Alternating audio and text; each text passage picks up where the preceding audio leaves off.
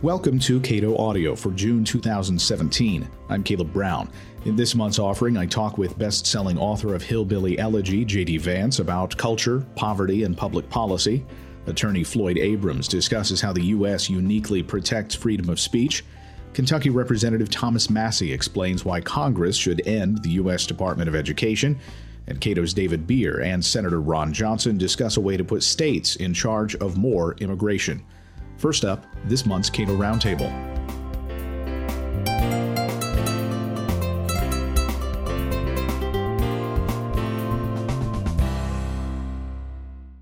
Thomas Piketty's book, Capital in the 21st Century, has been remarkably popular, and it's been, I would suspect, especially popular among a lot of people who didn't read it.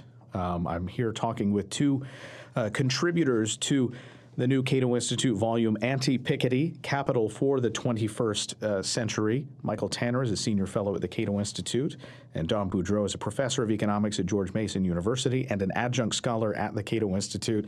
And in the interest of full disclosure, also my master's thesis advisor at George Mason University. So, gentlemen, welcome. Well, happy to be here. Pleasure. So let's start here with the argument that Piketty puts forward, which is essentially that if you're lucky enough to be someone who can grab a big hunk of capital, which is a large black mass, I believe, and hitch your wagon to capital, that you're going to be wealthier than those who have not had that opportunity, and the disparity between your wealth and those other people's wealth will continue to increase infinitely. Is that basically the argument? Pretty much. I think if Piketty were here, he would describe it differently, but I think he'd be wrong to describe it differently. That's it. One of my biggest complaints about the book, and I have many, is that for Piketty, capital just happens. Asset values just increase automatically. No human volition, no human creativity, no competition, no economic activity as we know it occurs. It's just this massive capital that just expands independent of any human action. And those who are lucky enough to grab a chunk of it, they'll get richer over time. Those who don't grab a chunk or who grab only too small a chunk, they don't get richer over time.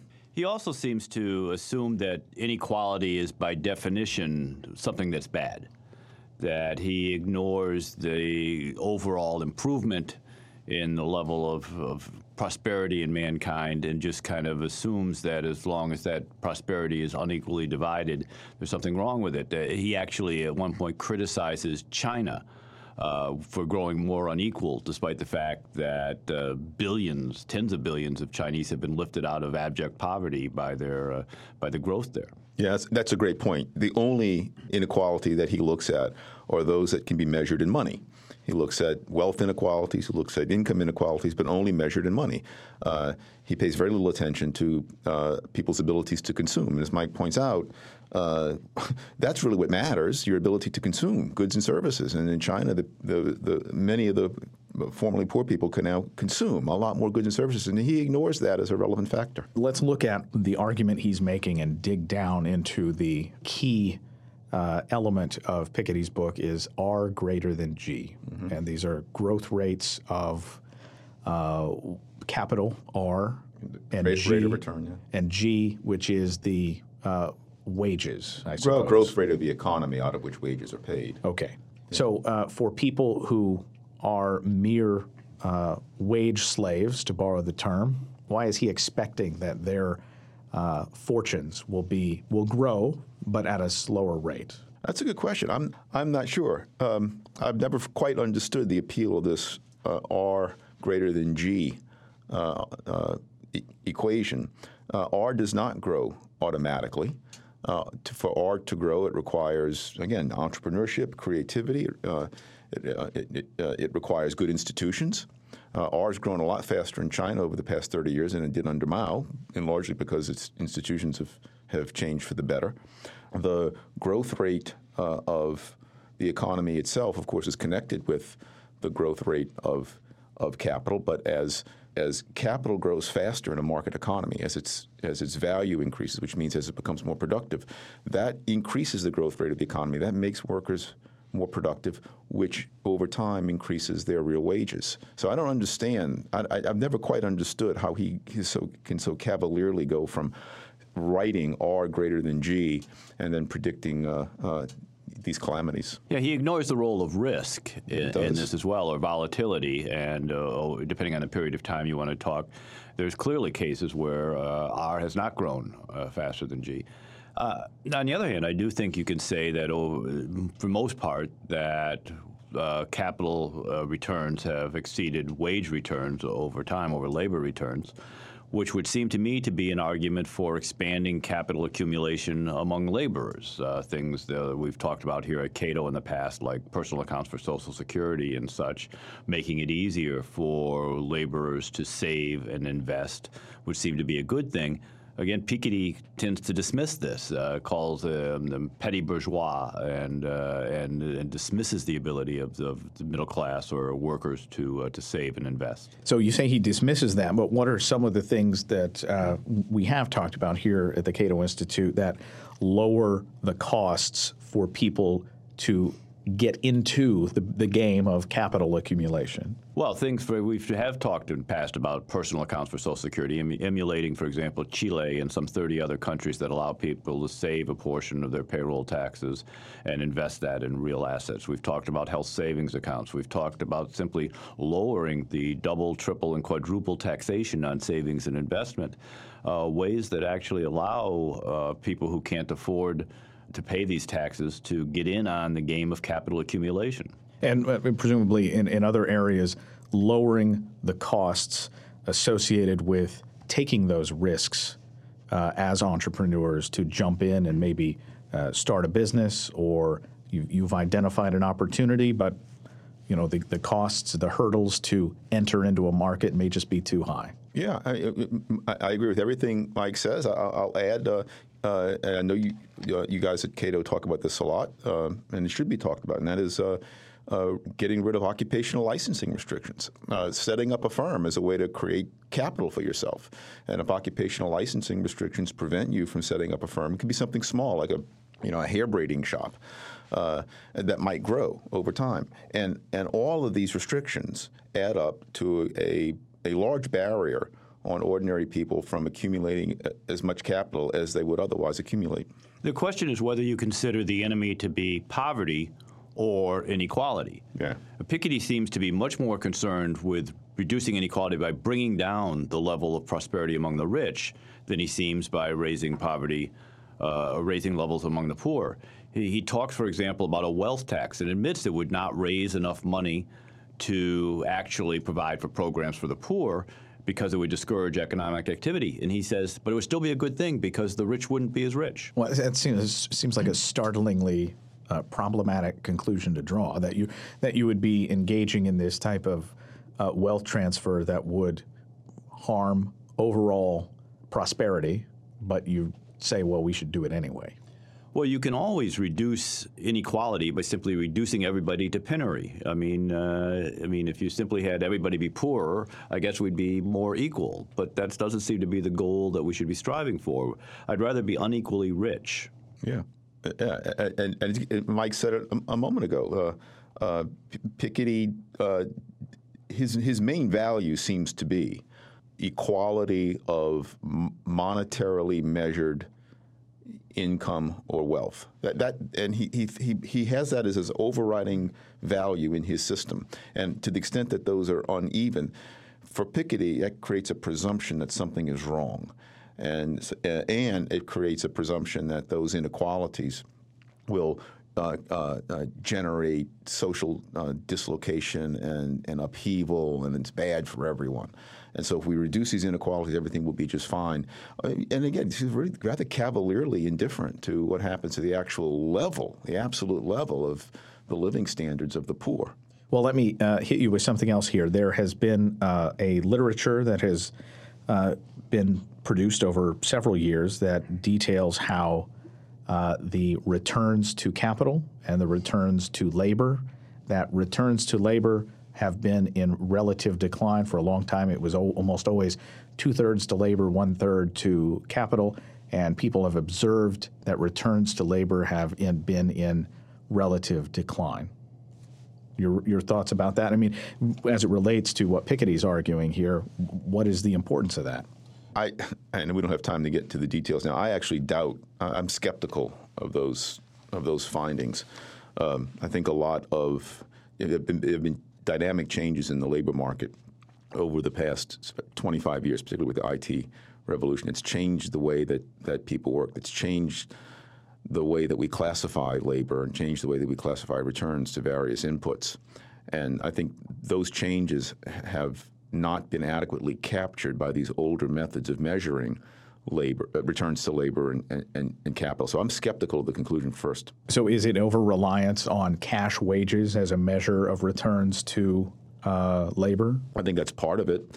I know that the most commonly used measure in the U.S. Bureau of Labor Statistics, the most commonly used measure for measuring wages to ordinary workers, does not include the value of fringe benefits. Now, you can find the value of fringe benefits elsewhere in government statistics, but in the most commonly used wage statistic, only cash wages are included. And the fact is, since the mid-1970s, the value of fringe benefits for ordinary workers has about doubled in percentage terms from what it was in the mid-1970s, and that's just That's one of the many things one of the many problems that I have with these data.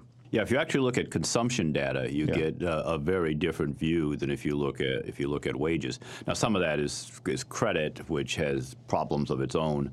But some of it is simply the fact that wages no longer capturing the real level of income. Real quickly, that's true about the credit thing, but my colleague at the GMU Law School, Todd Zwicky, and a few co-authors, they had a book out a couple of years ago that actually cast some doubt on this notion that Americans are somehow becoming more spendthrift and that we're out of our minds using credit cards. So even that, the common myth, the common story that credit is being overextended to Americans is not quite right. If I understand Zawicki's argument there, he argues that the account that you had at your local grocery store has essentially been replaced with a master account that you have with Visa or MasterCard, replacing all these other balances that you had with various other small businesses. There are other things going on, but that's a big part of it, yeah. There's also a smoothing of consumption over time, which you give to credit is essentially people are able to buy large capital goods or to ride through troughs in income by using credit, and then that credit is repaid later on as incomes change. Yeah. All right. So what are some of the other criticisms that are offered for Piketty's argument? It seems that, Don, you're suggesting that by looking at at aggregates from a very high level, taking snapshots, to use your term, and then trying to assemble those snapshots into a motion picture is very problematic. So why is that? My biggest problem with the book, I have a lot of problems with it, as I said earlier. Another big problem with the book is that although Piketty is an economist, he served briefly on the economics faculty at MIT, there's very little economics in the book. It does not read as if it's written by an economist. It is a lot of impressive data gathering, although many people have questioned the details of his data gathering. I don't question. I didn't explore the behind the scenes of his data well enough to question. So I take his data at face value. But there's the explanations he gives for what happens, what's causing these big data aggregates to change, have no grounding in economics. It's as if these things just move on their own by some weird, mysterious logic. And I think that's very disturbing for someone who's claiming to present an economic critique of the current state of the global economy. Because it's not an economic critique. There's no economics in it. What generally can we say about how working life has changed that causes serious problems for Piketty's argument over the past, say, 100 years? Oh, gosh, you look at how people live today compared to how ordinary people live today compared to how they lived 100 years ago. Ordinary people today, we all carry around these little slabs with us, and we can make, at zero marginal cost, long-distance, things that my generation used to call long-distance telephone calls. Your daughter won't know what a long-distance call is unless she's calling Venus when she's my age. Everyone, houses have air conditioning, cars no longer break down, clothing and food are a lot less expensive and a lot more abundant. The quality of life today is just off the charts higher than it was even when I was growing up in the 1970s. And so to imply, as Piketty does, that this growing inequality means greater material comfort for the super rich and either stagnant or even decreasing material comfort for the vast majority of people is just plain wrong. He also sort of relies on a stereotype of how the rich earn their money. He has this vision of trust fund babies laying at the pools, sipping their drink with a little umbrella in it or something, and doing nothing in exchange for their money, when the reality is most wealthy people earn their money by providing goods and services that the rest of us want. The vast majority of millionaires and billionaires are first generation. To earn that kind of money. Most of them work very hard. In fact, there's studies out there that show that people who are wealthy actually spend more hours at work than do people who are not wealthy. Basically, this is an earned inequality. So he's ignoring the role of wealthy, idle children frittering away the family fortune. Yeah, he uses a couple some of his quote-unquote empirical data are anecdotes from 19th century European novels. And as entertaining as those novels are, and even if we grant that they were accurate descriptions of the time, that's a very different economy than certainly the American economy of today. It is true, up until the dawn of the Industrial Revolution, wealth was held in land. Landed wealth was a lot more stable. To extract the wealth from the land did require less creativity and less constant attentiveness. But to extract wealth, constant wealth, from a factory or from a firm, you don't just create the factory or firm and then go lay on the beach and sip your drink and then wait for the returns to come in. It has to constantly be monitored, improved, and protected from innovators and kept up with changing consumer tastes. And Piketty misses all of that. None of that's part of his story. Yeah, remember back in, I think it was in the early part of the 20th century, one of the most dynamic and biggest companies in America was the American Match Company that made these type of kitchen matches that you'd strike against the surface and they'd light up. And of course, it doesn't exist now. And the fact that companies like Microsoft or Apple or Google didn't exist 30, 40, 50 years ago. I mean, we live in a very different, constantly changing environment. To imply that this is some sort of stable pool of wealth, I think, is very misleading. Yeah. And yet I think there is an intuitive case that a lot of people would make. They see in their towns the decline of retail establishments that employed people. They've witnessed the rise of companies like Amazon that have helped speed the destruction of some so-called Main Street retailers, and a lot of production that used to be done in the United States. I'm thinking of the Fruit of the Loom plants in my home of Kentucky that went away. There is an intuitive narrative that you can apply that would jive very well with what Piketty is arguing. Only if you ignore the fact that the very processes, the very facts that you describe are actually they're evidence against Piketty. And this is evidence of capital not being permanent. This is evidence of capital being subject to the forces of competition. This is evidence of creative destruction. None of these plants would have disappeared if their competitors did not serve consumers better. Their competitors employ people, but the new people who are employed, they're often not as concentrated as the people whose jobs are destroyed, and people miss the larger economic picture, which takes place over larger spaces physically and over larger spans of time temporally.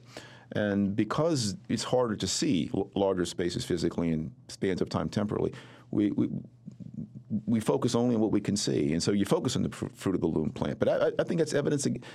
I can understand how people can interpret that as evidence in favor of Piketty. In fact, it's evidence against Piketty's thesis. And there may well be mismatches in terms of skills and retraining and things like that. People who worked at the Fruit of the Looms plant may lack the skills, especially over the short term, to move on to become, I don't know, computer software engineers or whatever it is that replace them, which does create dislocations in certain communities. And that's we've seen the rise of Trumpism and things coming out of that.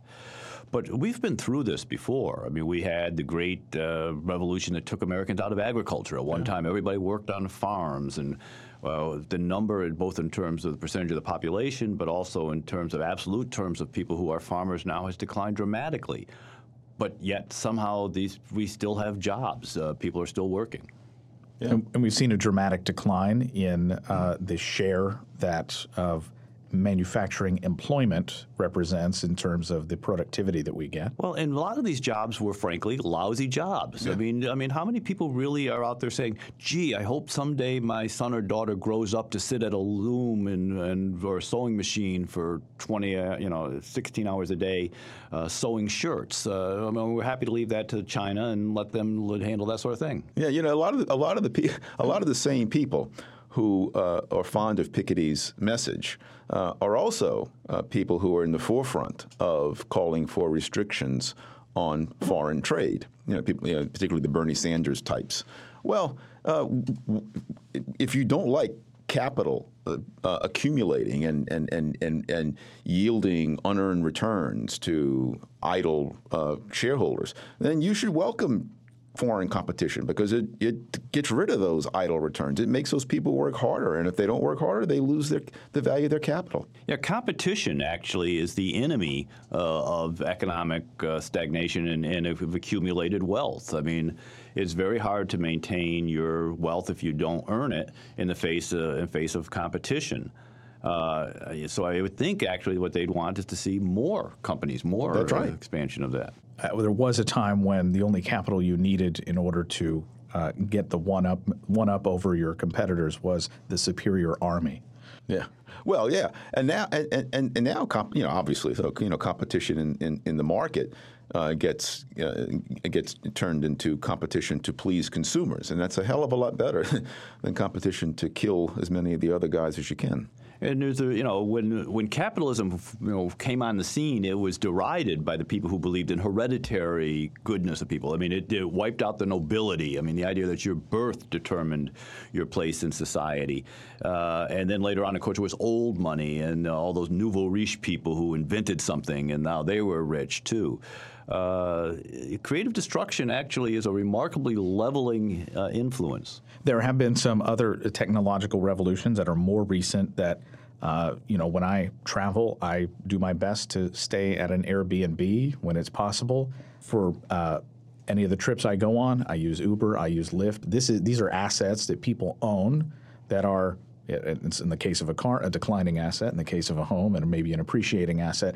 But these are assets that often would be laying fallow. Is there something in his statistics that doesn't capture the more diverse ways that people earn income? It's been 3 years since I've read the book.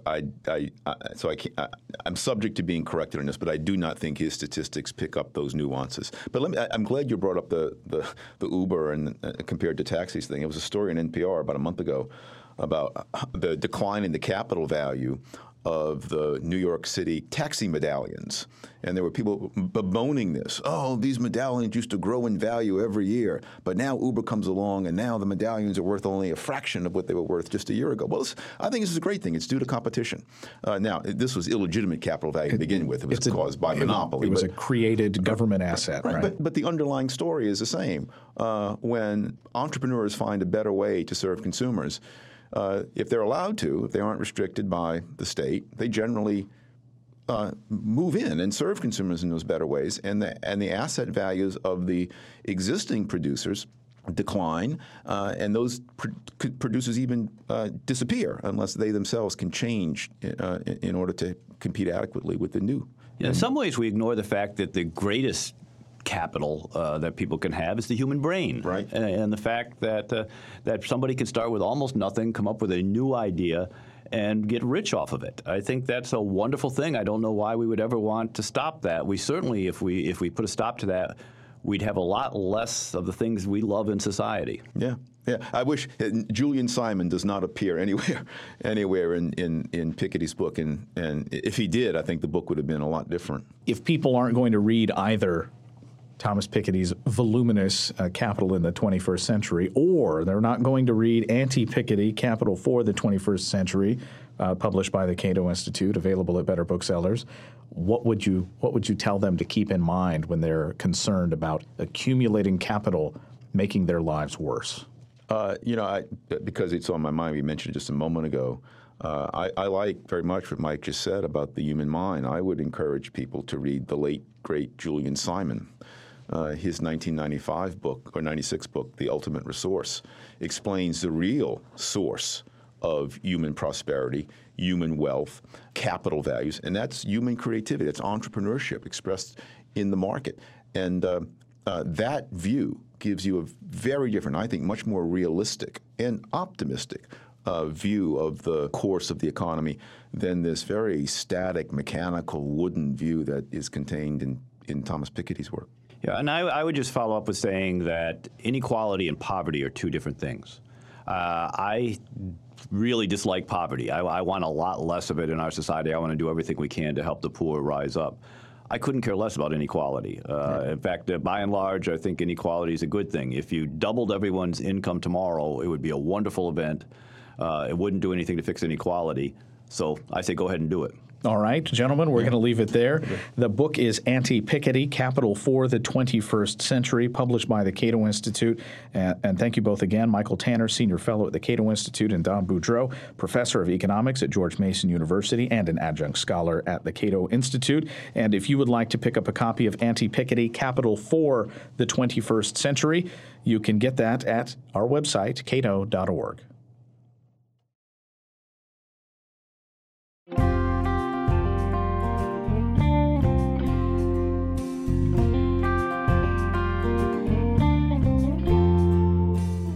At the Cato Institute Benefactors Summit in Naples, Florida, I sat down with best-selling author of Hillbilly Elegy, J.D. Vance. We talked about poverty, culture, public policy, and the persistently poor economic fortunes of Appalachia. You can listen to the full interview on the Cato Institute's daily podcast. How do you view the Great Society programs that, authored by, in some ways, by Eastern Kentucky U.S. Representative Carl D. Jackson? Sure. What impact has that had? Well, on the one hand, it's difficult not to admire, I think, the intentions behind the Great Society, because it really was the first large-scale effort, I think, to deal with some of these long-term, multi-generational poverty problems. It has worked in the sense that there are fewer people living in absolute desperation in Eastern Kentucky and West Virginia, all across the country, really. It has worked in that sense. What it has really failed at is creating a truly self-sufficient, upwardly mobile group of people. And so, unfortunately, what you have in a lot of these families, a lot of these communities, is people who have only known poverty going back generations. You have, unfortunately, a sort of perpetual class of people who have never known anything like real economic opportunity. And despite the fact that it's prevented a lot of people from starving to death, which is, of course, admirable and necessary, I think the Great Society has really failed at creating a class of people who can rise through the economic ranks. And that's, to me, it's enduring failure. One of the lessons I mentioned Bill Easterly, one of the lessons from his work, one of the lessons from the work of Peter Bauer, the development economist, and really the crux of the work of F.A. Hayek is we can't design for people a world that will bring out their best attributes, that will make them want to succeed. And the lesson really is humility with respect to designing policy. But I would argue that the Great Society was not a very humble effort.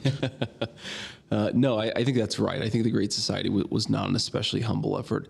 I mean, my sense of this, and I do think that there has to be some role for policy in these problems. Just absent policy, there's a question of what do you do, and I think you have to do things at the community level, at the local government level, at the civic institution level, but I do think that there's a role for state and federal policy here.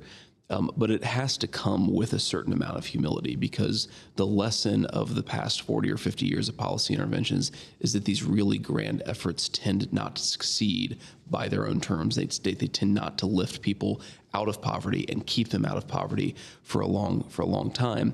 That said, I think that humility should counsel us in the favor of really asking tough questions about whether a given policy intervention might work, actually figuring out that it does work before scaling it to a multi-billion or even multi-trillion-dollar effort. But don't you think that lawmakers, when faced with areas of severe poverty but with plenty of voters, are strongly incentivized to provide the things that are going to get them reelected? I mean, from Carl Jackson to Hal Rogers, who's a mover and shaker with respect to pork, that's just a natural and perhaps inevitable consequence of a political solution to the problem of poverty. Well, that's certainly, I don't know that I'd say it's inevitable. It's certainly something that we see again and again in these circumstances. And so I do think that should sound a cautionary note before we dive into these problems. I think that the worry that I have with a lot of these large-scale policy interventions is that there's a pressure to do something. You're faced with this problem, and politicians want to try to fix the problem. And I think that if you go into it with a fixed mentality instead of an understand and figure out what works maybe at the small scale before trying to scale it massively up, then you end up with a lot of the programs that we've had. And like I said, I think they've wasted a fair amount of money. They haven't necessarily worked. And I think they waste political capital in a way that's really important, right? Because people start to lose faith that people, that elected leaders are even capable of solving these problems, or they start to think that it's not even worth solving these problems, which I don't think is necessarily the right approach. The current example, actually, that I would use that really worries me on this front is early childhood education, right? So there's some early evidence that early childhood education, when done right, is actually a very powerful tool for giving kids long-term life success. But scaling those programs, scaling it has never worked, and there's no good evidence right now that we could scale it to 3-4 million kids. So I think that if we take the approach of let's just fix this problem, then that's how we end up with a program that serves 4 million kids and actually doesn't have fantastic outcomes. But if we approach it with a little bit of humility, I'm open-minded to the fact that eventually we start to figure out levers that we can push and pull that may work. So I'm not a total pessimist here. All right. So, when I'm a big bluegrass music fan, a lot of my musical heroes came from rural North Carolina, came from eastern Kentucky.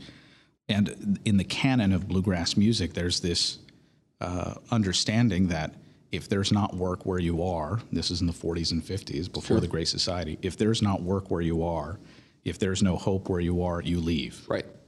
But that kind of mobility, or that sense of I need to go find my own fortune, has that been in decline in the last 40 or 50 years? My sense is that it has been, and if you look at the data, there's a lot of good evidence that suggests that geographic mobility has dropped off pretty significantly. Now, on the one hand, it's easy to see why, right? In the 40s and 50s, if you didn't leave a place like eastern Kentucky, you might starve to death, right? Where that's obviously not an incentive that people are faced with these days. So I think we have to be mindful of the fact that, again, I don't think that we should want people to starve to death or let them starve to death, but the fact that some of these programs create disincentives to actually move to places where there are more opportunities. And that's not just bad, of course, for the people who are choosing to stay put instead of going and finding better jobs and better work opportunities and so forth. The thing that worries me the most is that it's especially bad for their children who find themselves trapped in places where there just isn't a whole lot of hope, there isn't a whole lot going on. In trying to present a solution, and I would argue that there probably aren't many good policy solutions that do not involve a large-scale withdrawal of the federal government, at the very least, and perhaps even state government from a lot of these areas. an old econ professor of mine used to say the problem with Eastern Kentucky is that it's overpopulated. Yeah, I have mixed feelings about this because on the one hand, it's obviously the case that Eastern Kentucky cannot provide enough good jobs for the people who live there. But it's also obviously the case that there are people who grew up there that have an incredible attachment to it. And the advice, just move, while it's something that I've certainly counseled people to do, and it's something that I argue in the book, is that we need more geographic mobility out of these incredibly impoverished areas. I think that any policy thinking that doesn't at least account for the fact that a lot of people aren't just going to move, that they're going to stay attached to that area, it isn't being serious enough to the way that people are attached to their homes and are going to always be committed to them in one way or another. So I do think we ought to promote more geographic mobility, but I also think that I resist the idea that we can wholesale abandon these areas entirely, because the people who live there aren't going to abandon them, and we have to do something for those people. Now, does that mean it's a massive federal policy? Maybe not.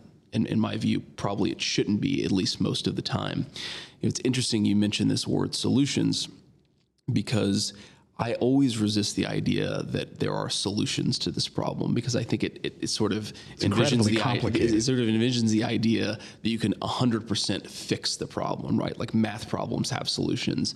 And I tend to think that if we can put our thumb on the scale a little bit, if we can actually make things a little bit better for a subset of the population, if we can promote a little bit more upward mobility, then we'll have done as much as we can do, and we'll have frankly done a lot more than policy has done up to this point. So what evidence indicates that our effort, and I will admit that it causes a lot of dissonance to me personally, and always has when I lived in Kentucky, that there was no fix. There was no simple policy that you could just adopt, and then suddenly there are jobs, suddenly there are the people's best parts of themselves are going to be empowered. But at the same time, so within me and within others, there is this effort. What are we going to do? Right. A strong desire to do something. So what promotes upward mobility in your view as a policy matter? Sure. Well, the program that I've seen that actually provides me with the most optimism was this study that was done in the 90s, I believe, called the Moving to Opportunity Study. And again, it's the sort of thing that I think we should be doing, which is trying things on a small scale, not spending a ton of money, but then looking at what the long-term outcomes are to see whether there may be something worth pursuing on a larger scale. The basic idea was that you take kids who grew up in incredibly impoverished areas and you actually provide various financial incentives to move them and their families to more prosperous areas.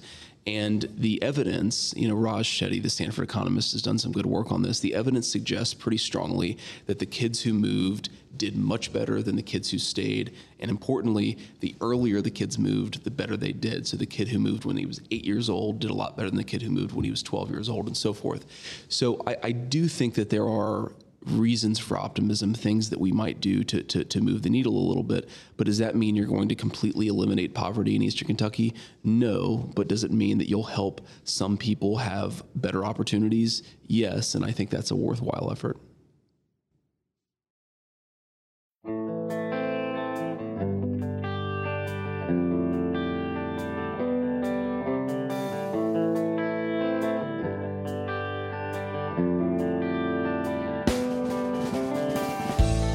Free speech is more protected in the United States than virtually anywhere else in the world. Floyd Abrams views that as a very good thing. In his new book, The Soul of the First Amendment, Abrams details the uniqueness and importance of broad protection for unfettered communication. He spoke at the Cato Institute in May. What I've tried to outline in the book, with a variety of examples, is the wide range of situations in which there is far more protection for free speech and free expression in this country than elsewhere. And I mean countries that care about free expression, but simply do not enforce it as we do. Two examples. Canada had a situation where in Saskatchewan, high schools were about to teach about homosexuality. A religious fanatic, I think one would say, went door to door and put in over 1,000 mailboxes a flyer he had written, basically saying they're going to advocate buggery, they're going to advocate this, and in the crudest possible terms, denounced homosexuality. That's a crime in Canada. It's hate speech is illegal in Canada. Hate speech is illegal throughout Western Europe in democratic countries. We protect it, and we protect it to the point that when the Westboro Baptist Church, which is a family which styles itself as a church and goes from church to church around the country, when American veterans who have been killed in Iraq or Afghanistan are being mourned, with signs as close to the church as the police will allow, denouncing the dead soldiers and saying that this is God's justified punishment for America being too soft on gays, all used in much coarser and more brutal language.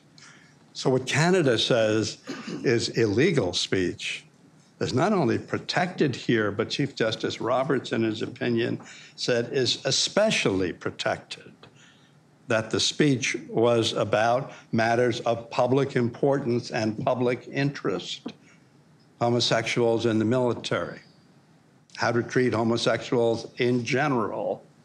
All those matters, the Chief Justice said, are matters which are matters of extreme public interest and controversy, and as to which there can be no censorship. It's just one of many examples in which we give significantly more protection than is the norm throughout Western Europe. One example I cite is some things that then candidate Trump said about Muslims and Mexicans, which could well have been deemed criminal throughout Western Europe.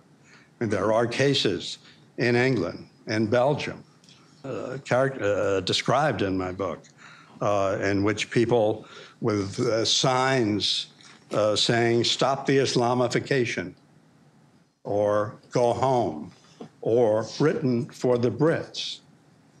Those sorts of signs were used as evidence and proof of a sort of hate speech which is actionable throughout Western Europe and not here. A final example. Throughout Western Europe now, not in Canada, but throughout Europe now, there is now a, quote, right to be forgotten, unquote. A right which is basically as follows. When information has been published in newspapers or been on television or radio some years ago, not clear how many it has to be, but usually it's been over 10 years or so, and it is no longer considered relevant, and it is defamatory of a person mentioned, the rule now in Europe is that Google may not carry it if individuals object. So if people say to Google, I'm listed here, I'm in a newspaper article, it's 20 years old. Either I did something wrong, even convictions. I was convicted of this, or even more, I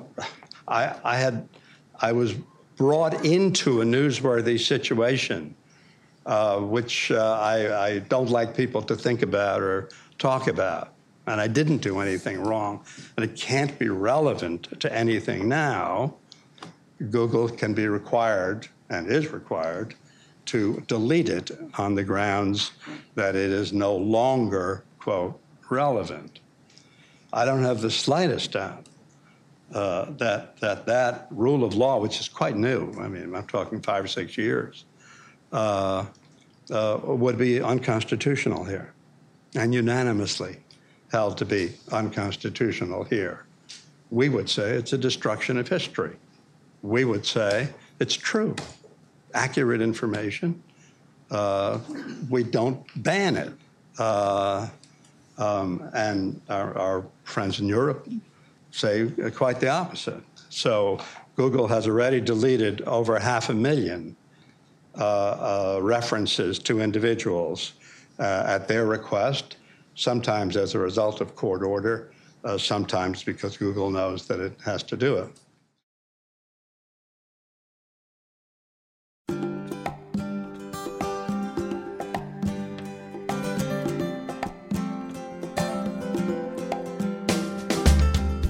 Republican U.S. Representative Thomas Massie of Kentucky has a simple fix for the problems caused by the U.S. Department of Education and the department.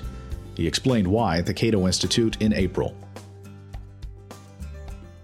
Nobody attracted as much attention, no nominee that Trump made for his cabinet as Betsy DeVos. She was a lightning rod, and we were receiving dozens of phone calls every day imploring me to stop her nomination. Well, clearly, public education had failed the callers because the Constitution says that the Senate has the advice and consent role, not the House, and I serve in the House, not the Senate. So we would typically inform them that that's how Congress works and the government works, that I didn't have a role in the vote. And they would say, well, that's just a cop-out. You can do something to stop her. We know you can, so do something. So for 4 years I've been in Congress, and I remembered one of my campaign promises was to eliminate the Department of Education. Yet I had not yet introduced that bill, and I had worked on a bill, and I realized that this was the time to introduce that bill. So what I did is the day they voted on Betsy DeVos, I carried my bill to the floor of the House of Representatives, and I made sure the timing was precise. I texted Rand Paul's chief of staff to make sure that Rand was on the floor at that very moment voting on Betsy DeVos's confirmation. And that's when I dropped the bill in the hopper. So now when they call up and ask, you know, what am I doing to stop Betsy DeVos? My staff informs them that I'm trying to get her fired, that I'm trying to eliminate her position. I have nothing against Betsy DeVos. It's the position that we're after. And if they persist and ask, well, what's he doing? And we explain the bill, then the next question we ask is, well, do you think Trump, President Trump, or his nominees should be making decisions about what or how your children learn? And that's a difficult question for them to answer at that point. And so right now, I think there's an opportunity because a lot of folks on the left are, in some sense, ecumenical about what happens to the department now that Betsy DeVos is leading it, now that the thought leader or the secretary of that department is not one of them. Some of them would almost rather see it gone. And on the Republican side, it was part of the platform, the Republican platform in 1996. An official part of the national platform was to get rid of the Department of Education. In fact, Jimmy Carter implemented the Department of Education in his last year as president, and some say, I know we're not supposed to question another person's motives in D.C., but some say as an election ploy to get more votes and get reelected, and it didn't work. But it gave Ronald Reagan something to campaign on, which was to eliminate the Department of Education. And so that was one of his campaign promises, and we're seeing a lot of those go by the wayside here lately. But that was one of Reagan's campaign promises that never came to fruition. But I think it's always been a Republican tenet to give states more authority, and beyond that, more local control is better. So I think there's an opportunity here. There was some discussion in my office about whether it should be a very simple bill or if it should be very involved and describe what happens to all of these various programs that the federal government supports that fund local education. And by the way, my staff, I have very diverse staff. I think it's important to have a diverse staff because that way nobody always agrees with you and the staff has good debates. So half of my staff are Ron Paul people and the other half are Rand Paul people. And we argue incessantly about things such as the Department of Education and what the bill structure it should take. In fact, I had another congressman come to me on the floor. He was a freshman. He had been elected and sworn in for all of 4 weeks. And he was interrogating me about why the bill was only one sentence. And I was getting a little bit annoyed. I have to admit. He'd only been there 4 weeks, and I've been there 4 years. And he's like, but why would you keep it to one sentence? Shouldn't you describe what's going to happen to Pell Grants? Or shouldn't you describe, what's going to happen to teacher training grants? Or shouldn't those things be in the bill? And I explained to him, the art of consensus is about getting people to agree on at least one thing before you try and get into the details too far. And so that a one-sentence bill was the best way to do this. A week later, he came back and asked me to co-sponsor his one-sentence bill to eliminate the department or the EPA. So I think that's the most sincere form of flattery is to copy it. So there are now 2 one-sentence bills to eliminate 2 separate departments in the federal government. But what would happen with the things the federal government does right now that my bill does not prescribe for? You could do 3 things. I put them into 3 different categories of things that could happen with the programs. The first and least disruptive option is to keep all the federal programs and assign them to departments that already exist. This is how it functioned. A lot of these programs existed before the Department of Education existed. And so, for instance, a lot of people may not realize that Head Start is already in the in HHS. It's not in the Department of Education. Maybe you already know that school lunches are run by the USDA, not the Department of Education. And there are other examples where you might have thought the Department of Education is doing these things, but they're done somewhere else. So you could take, for instance, Pell Grants and student loans and move them to the Treasury Department, where it might be more appropriate. And you could do those sort of things. Or the teacher training grants, right? We've got training programs. Most of those are in the Department of Labor already. You can put those in the Department of Labor. Okay, so if you do that, all my bill does is basically get rid of Betsy DeVos's job and 4,500 bureaucrats in Washington, D.C. The second thing you could do is to block grant the money for all these programs to the states. I have, let's say, technical schools and even 4-year schools that come to my office from Kentucky, and they say, we need more flexibility with Pell Grants. We, particularly the ones that are getting 2 years degrees and they go year round. They're like, we can't get the grants and the loans to qualify for the summer portion that our students are enrolled in. And we need flexibility to do that. Well, if the state administered those programs, the state could decide what the people in that state need to learn and could offer more flexibility themselves if you did the block grants. The third option, which is my preferred option, I'm a pragmatist, but I'm also an ideologue, a proud ideologue. So I will disclose my ideology here informs me that the states should handle all of this, the revenue collection and the disbursement, not the federal government. And just get the federal government out of it totally. Because for that 10% of the money that the states use on their education, they have to comply with a lot of federal mandates. And I don't think there's a one-size-fits-all answer here.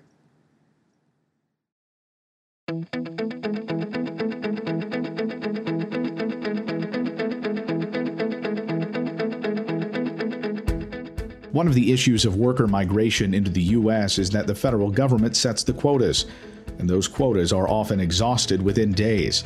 A possible solution offered in Congress is to put states in greater control of some immigration. Cato policy analyst David Beer explained the idea at a Capitol Hill briefing in May.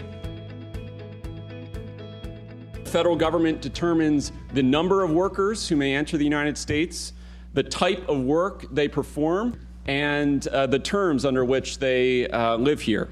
The question today is whether any of these functions could be better handled at the state level. As a legal matter, this is a question that Congress can answer. Most recently, in the Arizona v. U.S. decision, the Supreme Court held that states are limited in this area of law only to the extent that Congress chooses to limit them. So, should it concede some of its authority or not? From an economic perspective, the static federal monopoly makes little sense. In a market economy, you want changes to happen quickly at the local level. The federal system doesn't change until local problems build into national ones, while a decentralized system could head off issues before a crisis develops. Despite widespread agreement that there has been a crisis for over a decade, still no changes have happened. The federal-only system also doesn't make sense politically.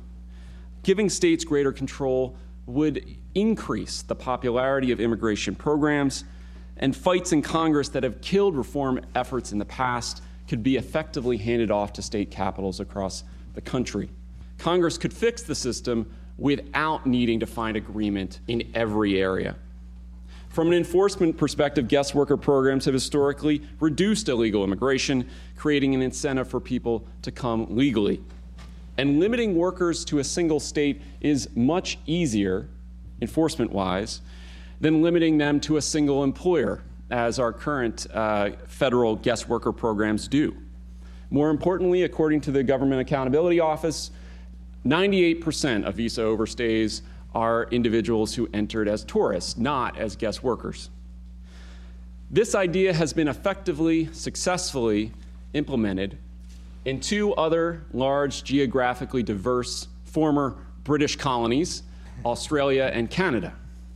Both countries use regional visa programs to distribute immigration more fairly throughout the country and allow rural areas to obtain labor for difficult jobs. The popularity of these programs can be seen in their increasing numbers in recent years. They are now the second largest source of economic migration to these countries. The United States has a long history of federalism, yet it has not so far applied this tradition to immigration. Some states have already passed bills recommending that Congress allow them to control a state-based immigration program. All states already directly sponsor visa applicants, either through their capacity as universities or their capacity as employers. These protocols could be expanded to allow states to sponsor workers on behalf of industries in their states. Republican Senator Ron Johnson of Wisconsin is one of the sponsors of legislation to put states in charge of certain kinds of immigration. He discussed his proposal at that same Capitol Hill briefing in May. I got involved in this issue, really when I did take over the chairmanship of Homeland Security. We listed 4 primary objectives or goals or top priority problems we had to grapple with, and started with border security, cybersecurity, protecting our critical infrastructure, and combating Islamist terror or any other violent extremism. And in that series of hearings, we certainly started laying out some real information in terms of the extent of this problem. We held a series of mobile office hours and this is actually before I became chairman, but during the whole comprehensive immigration bill debate in the United States Senate, we held a series of mobile office hours. And in there, we announced it was going to be on the immigration bill. And so showing up at these smaller venues, we had people that are very pro-immigration policies and very, stridently anti-immigration. What was very interesting, almost universally, what ended up happening is the very pro-immigration would stridently state their case. Oftentimes it'd be, let's say, a husband and wife. The wife, let's say, would be an American citizen. Her husband maybe brought in as a 2-year-old into America. They got married. They started having kids. And their primary plea was they weren't looking for citizenship. They just didn't want, for example, in that case, the husband being deported. They would tell their story. And then the very anti-immigrant would talk about maybe being displaced in a job situation. What happened during those meetings is people came together and really understood the other perspective. So they maybe started pretty divided. By the end of the meeting, by the end of the discussion, they really were very often on the same page, looking for a real solution to the problem, which is what I truly believe this bill would become a pilot for. Now, the other thing I want to point out is, as I've traveled around the state of Wisconsin for the last 6 years, there's not one manufacturer I've visited that can hire enough people. Not one. Now, there are a number of reasons for this. First of all, we tell all of our children you have to have a 4-year degree, which implies somehow that, factory work or being a plumber or electrician is second-class status. Nothing could be further from the truth. The other point, and I'm going to talk a little bit about a Nick Eberstadt article at the very end of this in Commentary Magazine, we pay people not to work. I just came from a budget committee hearing on economic growth. We had scholars from AEI, economists from the NFIB, and then we had Jeffrey Sachs testify. I made the point in my business over 31 years of manufacturing, there were two things I needed to start a business and to grow a business. I needed labor and I needed capital. So we need to make sure that we have enough labor in this country if we want to grow our economy. We can't starve our business community of the necessary labor, from low skill to high skill. We got to fill in all the gaps. According to The Atlantic magazine, they did a study, found that about 40% of Fortune 500 companies were founded by first or second generation immigrants. 40%. That's an amazing statistic, possibly even more amazing, and shows you where we're going in the future. Regeneron does something called the Regeneron Science Talent Search. It's oftentimes referred to as the Junior Nobel Prize. The latest competition here, held in, I think it was March of 2017, of the 40 finalists, 83% were children of first-generation immigrants. 75% of the parents of those children worked on an H-1B visa, which shows that that's pretty important. We just came from a TechNet group sponsored by Orrin Hatch. I think it was Aaron Levy of Box made the impassioned point that we can't assume that we're going to continue to have the world leading Silicon Valley, producing all these marvels of innovation, because right now we are educating the best and brightest from around the world, and then we're allowing them, of course, they have freedom, but we're not incentivizing them in any way, shape, or form to staying here to contribute to our economy. They're going home to China and to India. And he said time is running out. If we continue to allow that brain drain, at some point in time, we're not going to be the center of the globe in terms of innovation when it comes to the largest growing portion of our economy, which is really the whole internet and information technology part of it. Last 2 points I want to make. North Carolina Growers Association. This is a group in North Carolina. They're the largest users of H-2B visas, right? H-2B. And they supply laborers for agriculture in North Carolina. They place about 6,500 laborers for North Carolina agriculture every year. From 1998 to 2012, unemployment in North Carolina never got lower than 130,000.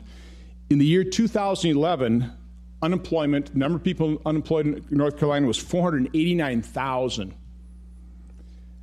Of the 6,500 workers they were trying to put into agriculture in North Carolina, 268 were native born. Of those 268, 245 were hired. Only 167 of those 245 hired showed up to work in agriculture. And of those 167 that showed up to work, only 7 lasted the entire growing season. So when you talk about, well, all we got to do to replace those 7.7 million foreign-born workers that are here in this country illegally is just pay higher wages, I think the facts, certainly that anecdote, shows differently. Plus, I would argue we are operating in a global economy. And so businesses across this country compete based on global pricing for their end products. And so they don't have the latitude necessarily of paying sky-high salaries to attract native-born Americans to do some pretty hard work. Picking vegetables in the fields. Again, you understand the hard labor that every wave of immigrant ever coming to this country has engaged in. Final point. I would really recommend you read this article by Nick Eberstadt in Commentary Magazine. I want to just read a couple quotes. Now, Nick Eberstadt, I think he's a scholar at AEI. He's an expert demographer. He says, between early 2000 and 2016, America's overall work rate for Americans aged 20 and older underwent a drastic decline. It plunged by almost 5 percentage points, from 64.6 to 59.7. It says, unless you are a labor economist, you may not appreciate just how severe a fall off in employment such numbers attest to. Post-war America never experienced anything comparable. He goes on to say, plain fact is that 21st century America has witnessed a dreadful collapse of work. And again, what I say, in Wisconsin, we don't have enough workers to fill out our manufacturing base. One of the things he talked about in this article, it's a very thoughtful article, very, very all-encompassing in terms about what the problem is. He talked about the opioid epidemic. And he said the opioid epidemic of pain pills and heroin that have been ravaging and shortening lives from coast to coast is a new plague in our new country. He said in the fall of 2016, Alan Kruger, former chairman of the President's Council of Economic Advisors, did a study. He said, according to his work, nearly half of all prime working age male labor force dropouts, an army now totaling roughly 7 million. Is that just a coincidence? So you got 7 million prime working age labor force dropouts. They're currently taking pain medication on a daily basis, almost half of them. And then he talks about, well, why is that? And one of the things he points to is Medicaid. As of 2013, over 1/5 of all civilian men between 25 and 55 years of age were on Medicaid beneficiaries. And he said for the prime age people, not in the labor force, the share was over 58%. Then he goes on and kind of describes a process right now where these individuals on Medicaid claiming disability can obtain opioid drugs. And then if you've ever heard of drug diversion, they're certainly part of that industry of drug diversion poisoning Americans. So again, I'm trying to relate the social pathologies of a lot of government policy, a lot of our social safety net, which is, in many respects, weaken the American family, pay people not to work, give them drugs that they can sell in the diversion market. And he finally said that disability checks and means-tested benefits cannot support a lavish lifestyle, but they can offer a permanent alternative to paid employment, and for growing numbers of American men, they do. The rise of these programs has coincided with the death of work for larger and larger numbers of American men, not yet of retirement age. Now again, I brought in to this discussion of a state-based guest worker program the social pathologies, and I would argue being driven by government policy. Until we look at that honestly, and we start analyzing what has caused this incredible drop in workforce participation, what has caused the rise of opiate overdoses, why can't Wisconsin manufacturers, why can't small businesses find enough people to work?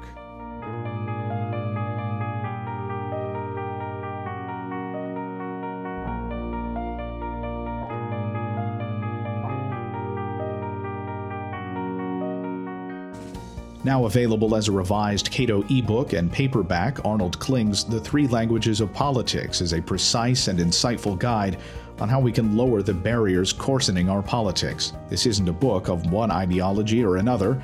Instead, it's about how we communicate issues, our politics and ideologies, and how language intended to persuade can too often divide. Kling offers a way to see through all of this so we can incorporate new perspectives and cooperation into the important issues that we share and must resolve. The Three Languages of Politics is available at cato.org and retailers nationwide. That will do it for this edition of Cato Audio. I'm Caleb Brown. Talk to you again next month.